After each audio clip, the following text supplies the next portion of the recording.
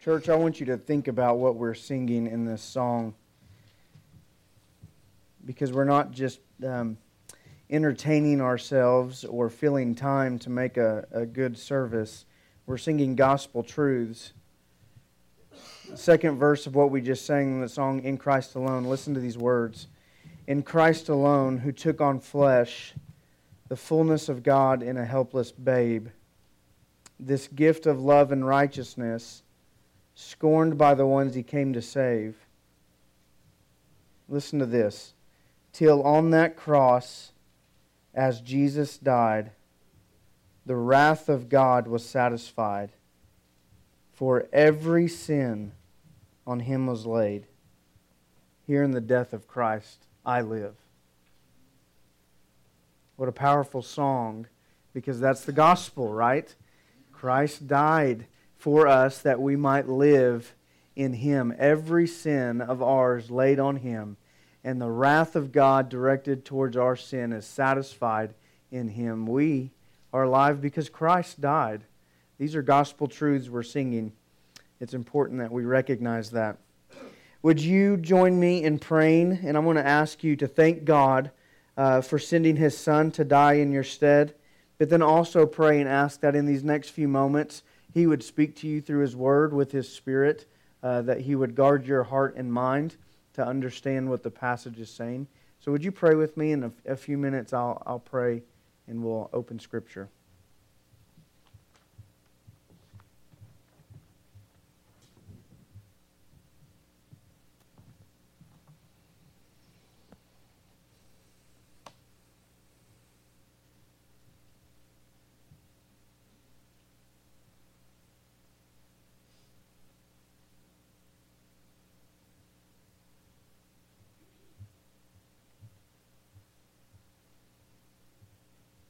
Our great God in heaven, we come to You again.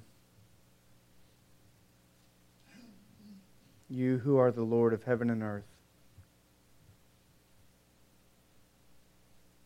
We confess that what we've sung this morning is true.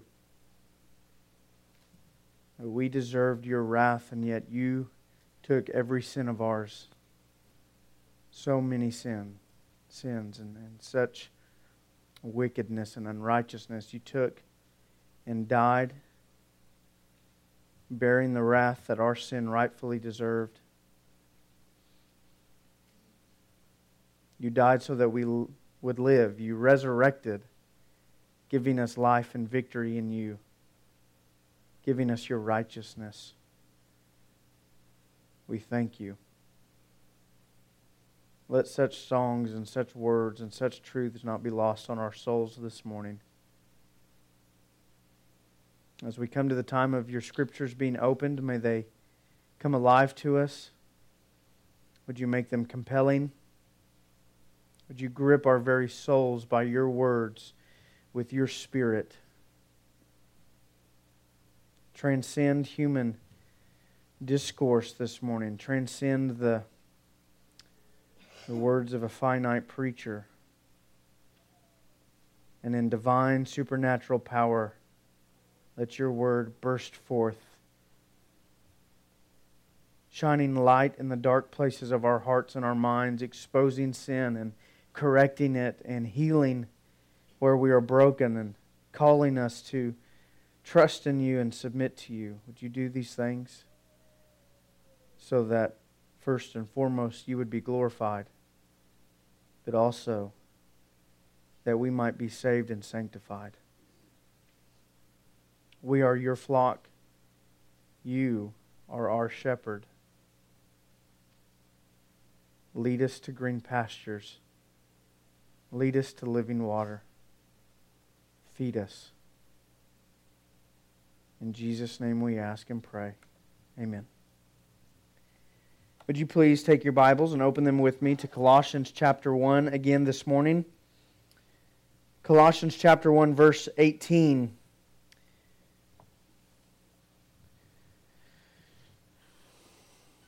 Actually, let's back up and let's read first thing this morning, starting with verse 15.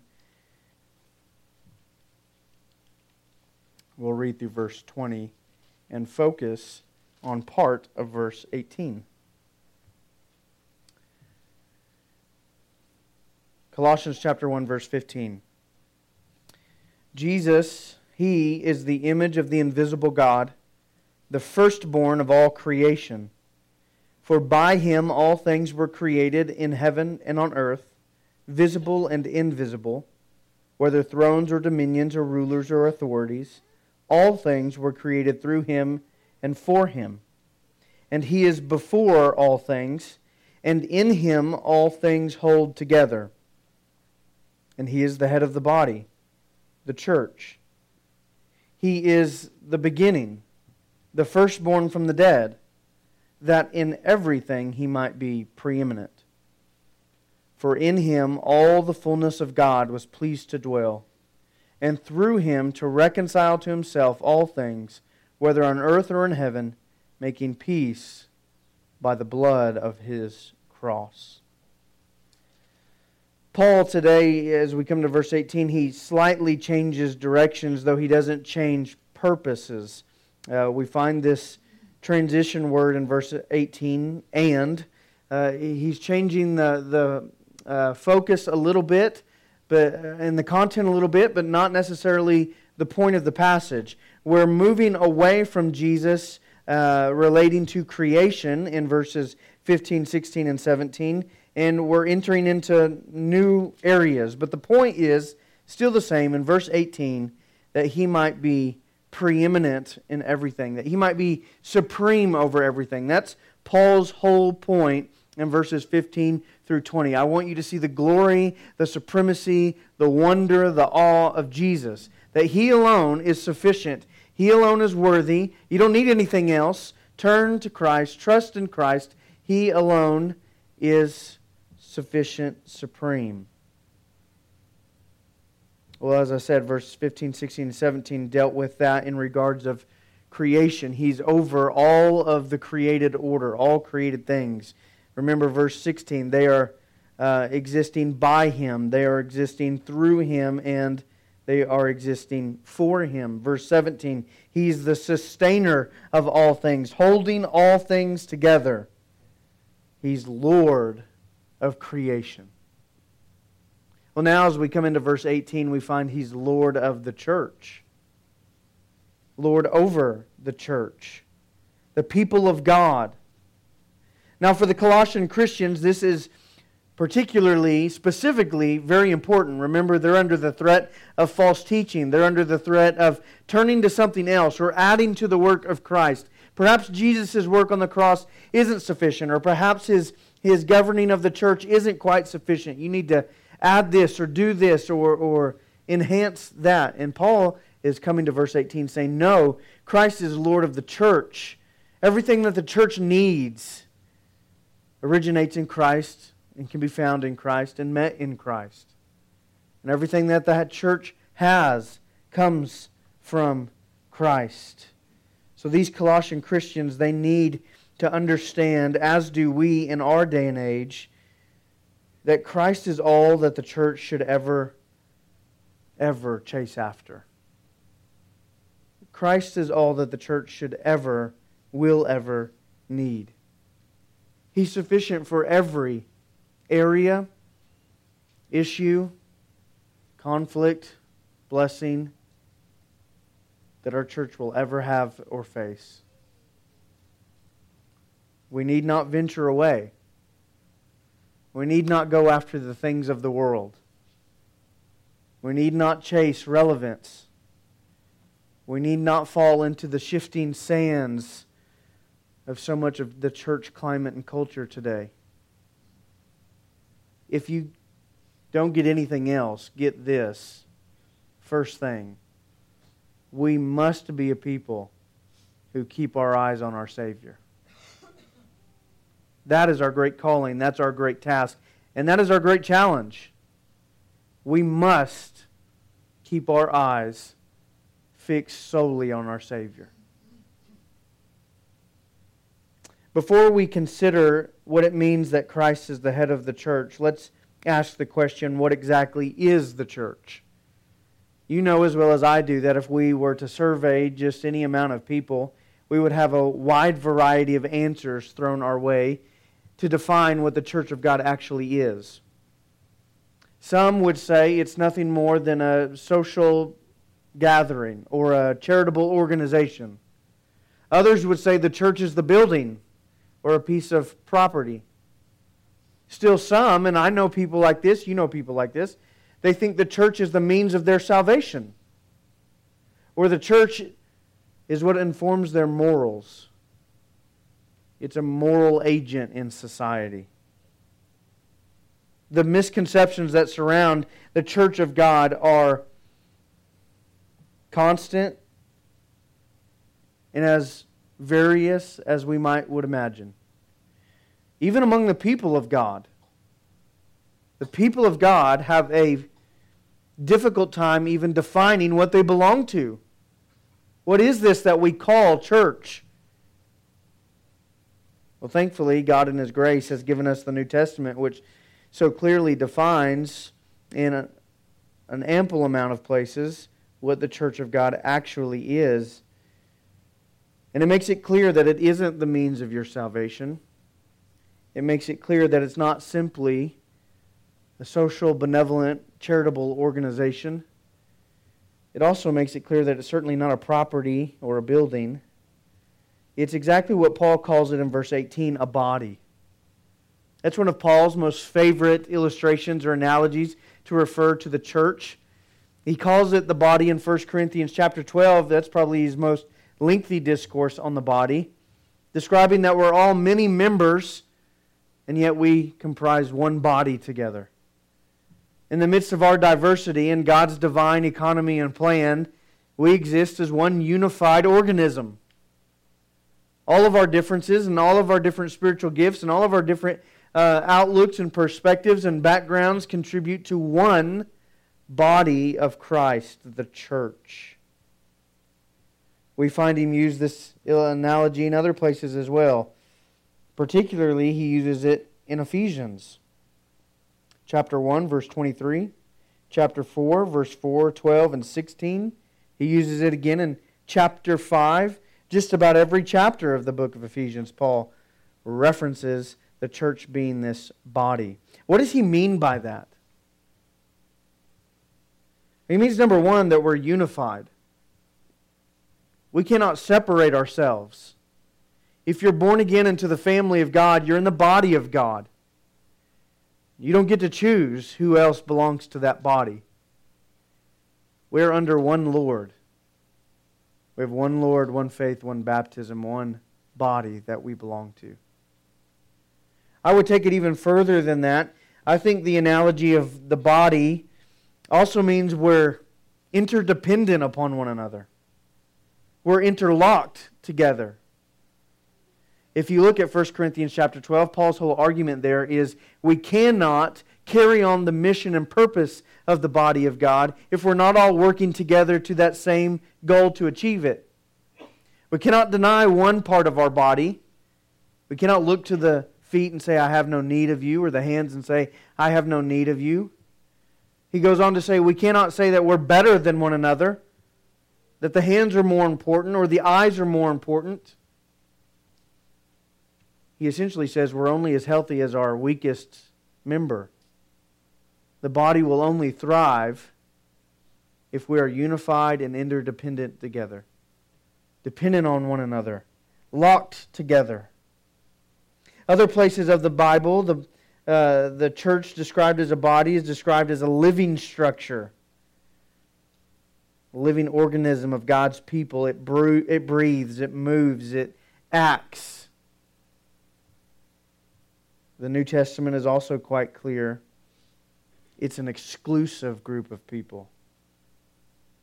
Only born-again Christians belong to the body of God. Paul's being very specific then when he comes to verse 18, when he's talking about this church, this body. You are a dependent, interlocked, unified, living, exclusive group of people. You're the people of God. What a title and what an honor for a corporate family to possess.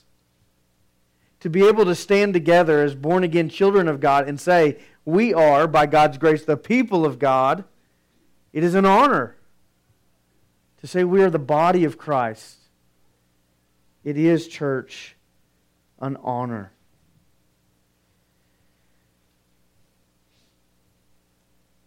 There are even still further implications of this term body that Paul uses for the church. We should also consider the body is both visible and invisible, or universal and local. The body, since it's an exclusive group of Christians, it is made up of all Christians. It's universal, past, present, and future. All believers belong to the body of Christ. We have brothers and sisters around the world whom we have never met, likely will never meet on this side of heaven, who belong to the body of Christ. They're as much a member as any one of us. But this body that's universal is also expressed locally. It's made visible every time Christians gather together to worship, proclaim the gospel, conduct the ordinances. Anytime we do all of that in the name of Christ, we are making the universal body visible as local bodies. One scholar said, the local body is the embassy of God's kingdom made known and seen. We are the embassy of God's kingdom made known and seen. I want us to stop and consider for just a moment, again, the tremendous honor that you and I possess to belong to the body of Christ as the people of God. Trinity Baptist Church is the embassy of God's kingdom in its own special, unique way, made seen, made visible here in Weatherford. We do the bidding of Christ. We act in the name of Christ. We're ambassadors for Christ. We share the message of Christ. We promote the agenda of Christ. We're doing the work and ministry of Christ. No other organization lays claim to such privileges. No other group of people has such honor given to them. Born again and saved to be in the family and people and body of God to do the work of God. When Paul writes verse 18 and he references the church, when he references the body, he's referencing what most of his writings address and are spent on. He's referencing a group of people that have the highest honor imaginable. He's referencing a group of people that have the greatest blessing humanity has ever known. He's referencing a group of people who have the greatest calling, who have the greatest ministries, the greatest tasks, the greatest affiliations.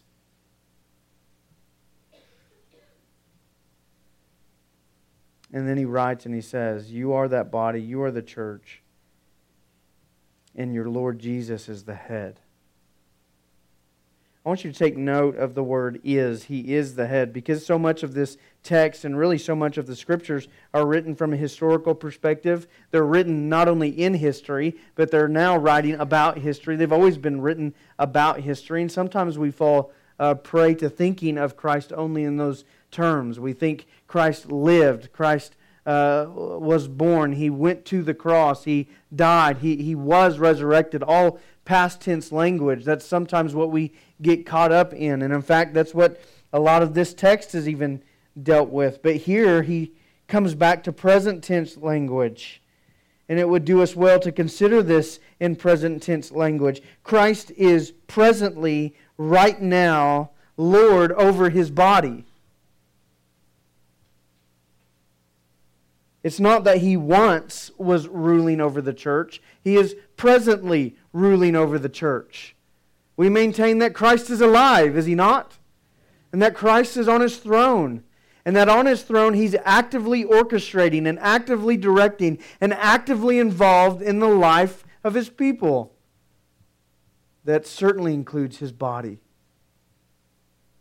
Oh, you and I have a great privilege and a great calling to be a part of the body of Christ. And then we consider that our Lord is alive and actively working in His body. We should be filled with gratitude and humility over such truths. This is who we are now. This is where we belong now. And our Lord is presently, right now, exercising His will, leading His people, issuing directives, presently ruling over you and I in a corporate body. Well, the main thrust of the verse is that Christ is not just presently doing these things, but that He is, in fact, the very head of the body, the very head of the church. Paul uses this analogy as a head almost as often as he uses the analogy of body to refer to the church. He's going to use it several other times in this very letter, Colossians. He uses it again in Ephesians chapter 5 and a few other places that he writes. And the analogy is meant to be as graphic and comprehensive as it sounds.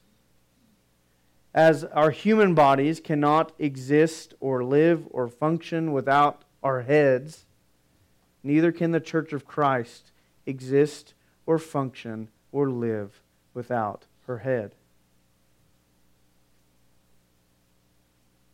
God has called us to be a part of His body, and He's given us a great privilege, a great task to be the embassy of His kingdom, to represent His name, to declare His glorious message of salvation, to stand in the gap and to be a physical representation of the Lord Himself here on earth.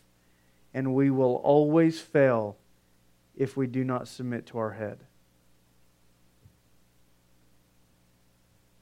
We're the most blessed people with great gifts, great callings. But if we take our eyes off of our head, we will fail.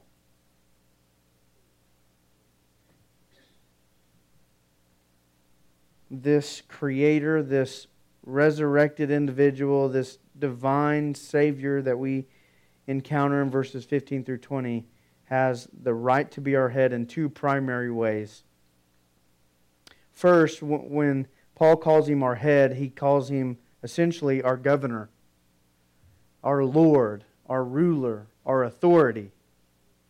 That means Christ has divine sovereign right to do as He pleases with His body.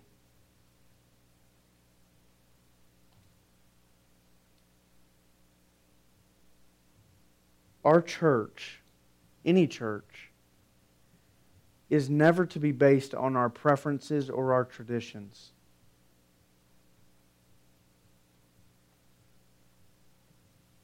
I think we can often be guilty of approaching different things in the life of the church according to how we think or how we want things to be done. But the truth of Scripture is that not a single one of us has governing power over the church. We are defined as stewards. We are defined as servants. We are never defined as masters or lords over the church of God.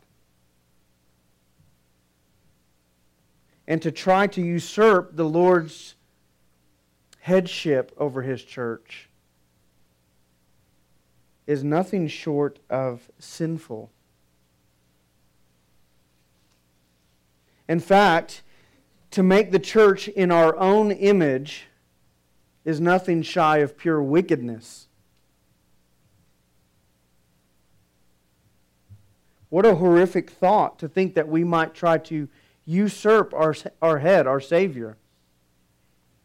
That we might get carried away with our own preferences, our own traditions.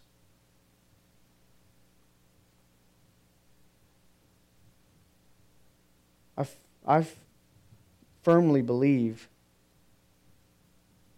each church needs to seriously, thoroughly, and regularly consider such truths as this. that if we attempt to usurp our Lord in any form or fashion, build things out of our preference and our tradition, we are committing a grave sin together. Christ alone is our head, church. Jesus alone is our Lord. We worship Him. We sing to Him. We gather together to exalt Him.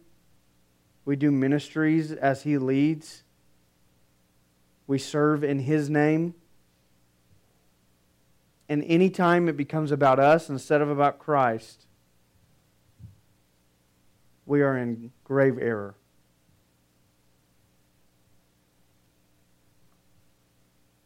That means none of us get to determine how we worship.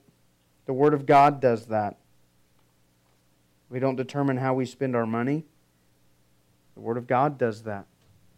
We submit ourselves to its principles. We submit ourselves to its wisdom. We submit ourselves to the Scriptures of our Lord that in terms of what we should prioritize and what we should disregard and how we should conduct ourselves. Because He, after all, is our only head. So we don't dictate how our church operates. Culture doesn't dictate how our church operates. Society doesn't dictate how our church operates. Government will not dictate how our church operates. Only Christ has the authority and divine right to dictate how we function and exist. He is our Lord, our governor. He alone has that authority. He alone possesses that sort of a rule. Doug said it the other day, and I actually had read it in a book that very same week. We have an audience of one. And as hard and heavy as it may be sometimes, we need to regularly remember that we don't exist as a church for ourselves. We exist for Christ alone. We exist for the glory of God alone. We exist for the service of Jesus alone. We exist because our head wills that we exist, and our head desires us to exist for Him. The church is not something we can mold into our own ideas. The church is not something we can make and form into what we think would be best. The church is not subject to the changing times of culture and relevance. That means we don't build our services to entertain ourselves. We don't even design our services primarily to reach lost people. It means we have no right to demand our favorite songs when we sing. No right to complain about the Word of God being used too much or talked about too much. No right to demand more attention. No right to demand that our opinions be heard. We are servants of our head. And corporately, together, we seek what's the best thing for our head. How do we most glorify our Lord? How do we most serve Him? How do we most further His agenda?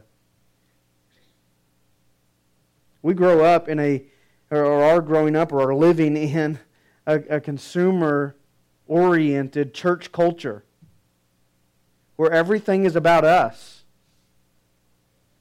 What did I get out of the service today? What did I get out of the ministry? I don't involve myself there and I don't serve there because it's not something I like doing. And on and on and on and on and on. The list just keeps going and building and building. And churches, us, myself included, Christians, need to have a real stern and serious reality check that not an ounce of this is about you or me.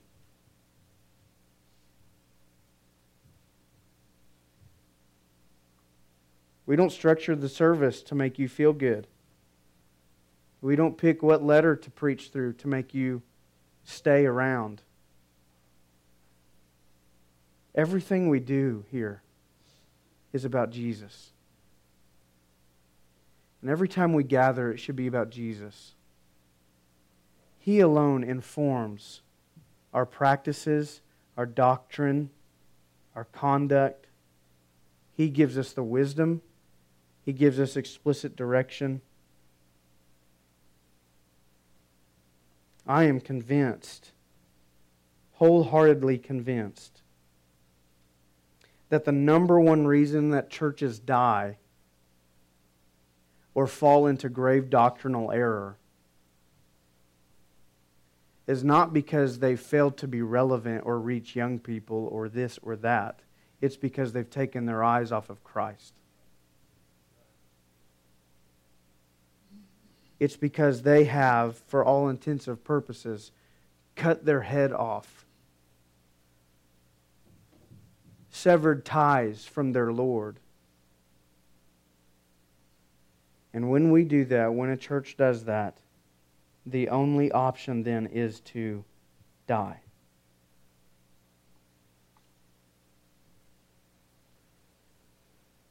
Well, Christ is not only our governor or our Lord as head. He is that, and we would do very well to stress that often. He reigns and rules over us, and we are here existing as His servants, His body.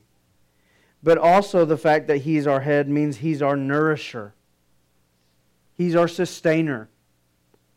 He's where we get life. We are joined together and we hold together because of Him. Just as in verse 17, as He is the sustainer of all things in creation, so too He is the sustainer of any church. If any church lasts for any amount of time, it's because the head has graciously willed it to be so. So the answer to any particular church's woes or problems or difficulties is not inventing some new scheme or program or ministry. It's refixing our eyes on Christ. The key to being refreshed, the key to passionate worship, the key to serving in the name of God, the key to glorifying God in this world is focusing on Christ alone. He is that very fountain from which we gain all of our nourishment. Is your soul spiritually dry? Is our church spiritually dry? The answer isn't change everything up. The answer is look to Jesus. Hold fast to the head from which life comes. The giver of all things who breathes nourishment and nutrition into our weak frame. Hold on to that wellspring. Keep Christ as the center. Set your attentions on Jesus. Fight diligently against distractions that creep into your heart and your mind every Sunday morning. War against such things so that Christ would reign supreme in your attention. So that He would reign supreme in your affections. That your heart would be thrilled at the name of Jesus. That your soul would be stirred up at the Scriptures being sung and prayed and read.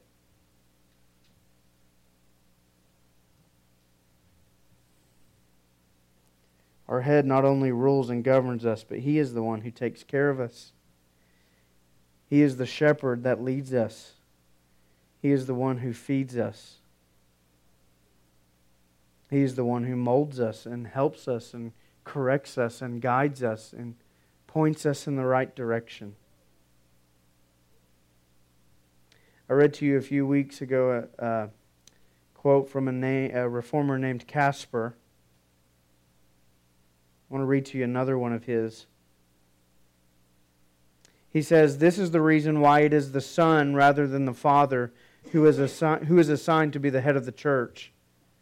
Because whatever the Father bestows, which is of any good for the church, He bestows it through and on account of His Son, so that its members might enjoy the benefits of God the Father through and on account of the head to which they are joined. If we are to expect any blessing or any good coming from our Heavenly Father, we must be attached to the head and clinging as tightly as we can. For only through the head will we find sustenance and life. But it's even more than that. Douglas Moo, in his commentary on this text, goes on to expound a little bit more. He says, against people who were arguing that the ultimate spiritual experience had to be found in places other than Christ, Paul holds up Christ as the one who is the true and only source of life for the body. Just as Christ is preeminent in the universe, so He is preeminent within the new creation, the assembly of the new covenant of believers. We need not turn to dry cisterns, church. We need not look to pick berries among the figs to try to survive. We do not need to dig around in the garbage for sustenance. We have an endless spring that bubbles up to be our only source of life. And that spring is Christ, who never runs dry, who never goes empty, who never tires, who never sleeps. We don't have to scrounge around. Mr. Moo goes on to say, but there is this difference, as the metaphor of the body and the head implies, the difference between Christ being supreme in the universe and supreme over the church. This difference is that Christ is in relationship to His people in a way that is not true of the creation in general. Christ is our governing head. He's the one who dictates us. We have the responsibility of submitting to Him. Church is not about us. It's about Him. It's about glorifying Him, exalting Him, doing that in the lives and hearts of every one of us. But Christ is also our nourisher. He breathes life into us. He sustains us. He's the very source of all good things that are bestowed from the Father upon the people of God. And being our nourisher as our head, He exists in a unique and special relationship with us. Christ graciously has a personal relationship with individual believers. The Bible teaches that. We know that very well from experience. But one thing we often neglect is the unique way that Christ is present when His people gather together to worship Him. And if that be true, that our head is uniquely present when we come together as His body, that means there is no ordinary Lord's Day. That there is no casual worship service. That in some divine, supernatural, unique, and special way, we are meeting here today with our Savior. We are meeting here today together with Christ. We're coming together not just to sing songs and pray a few prayers and hear some guy talk a lot. We meet here to form the body and meet with the head. Sundays are the most important days of the week. And worship is the most important time of the week. And in a very unique, miraculous, gracious way, our Lord meets with us together. We don't have the right to be indifferent about the Lord's Day, do we? We cannot treat our coming together as the church casually, without gratitude or without joy or without humility. We come together and meet with our head.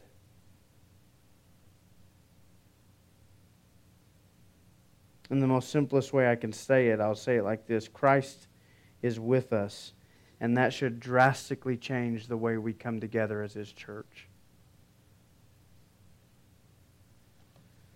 You and I have the great privilege of belonging to the body of Christ. If we're born again, if we've placed our faith in Christ for the forgiveness of our sins and our eternal salvation, we are adopted immediately into the body of Christ. And as that body, we represent our Lord, who is presently reigning over us as a ruler and as a life giver. Church, let us submit to our head. Let us lay every aspect of our lives down before Him and say, have your way with us. You are the head. We are the body. You are the master. We are the servants. As you wish, let it be done. But also let us look to Christ alone for our life, for our sustenance. We don't have to turn to anything else that this world might vainly promise. Let us cling to Christ alone and be satisfied in the relationship that He provides with us, that He has with us, both individually and as a church. This local body of believers has a unique relationship with our head. Let us treasure it. Let us fight for it. Let us enjoy it.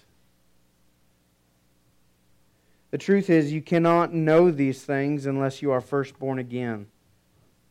But if you're born again, you can be sanctified by God's Word to really consider what it means to be a part of the church, the body of Christ, what it really means to submit to the head together and find our only nourishment from Him. You can taste the joy of being led by Christ personally. We can experience the thrill of having the blessing of the Father on account of the Son. Our task is imperative. We must cling to the head. Christ, your word so clearly lays out such a foundational and important truth that not only informs our minds in theology or understanding, but it informs our very practices.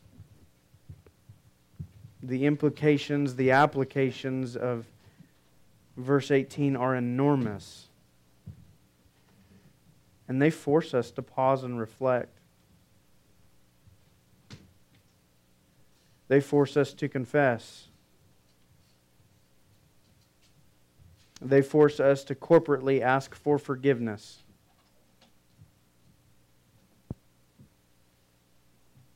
Forgive us, O God, please, for where we have made your body about ourselves.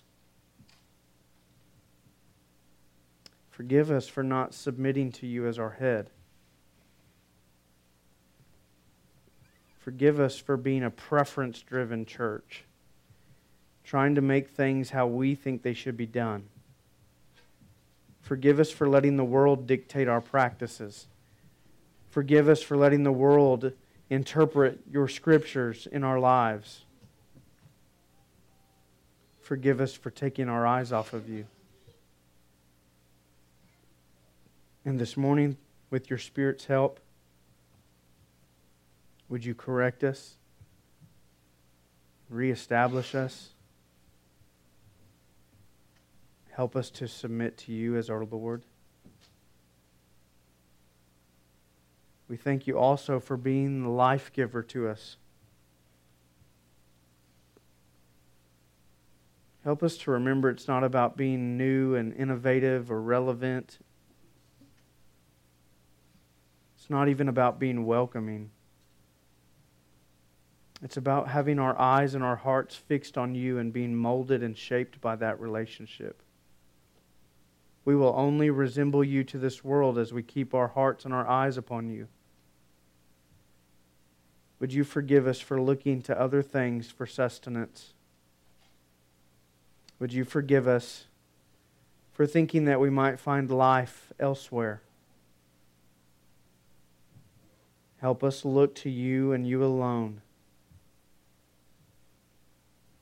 as the very nourishment of this body. And we thank you for uniquely, graciously, and kindly being present with us. Help us not to take that for advantage or for granted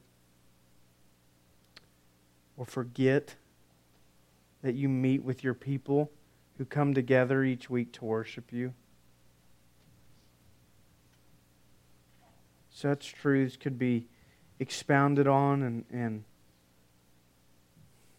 taught on for much longer. I just pray that these brief highlights this morning, God, would remind us of how significant it is that you are the head of your body.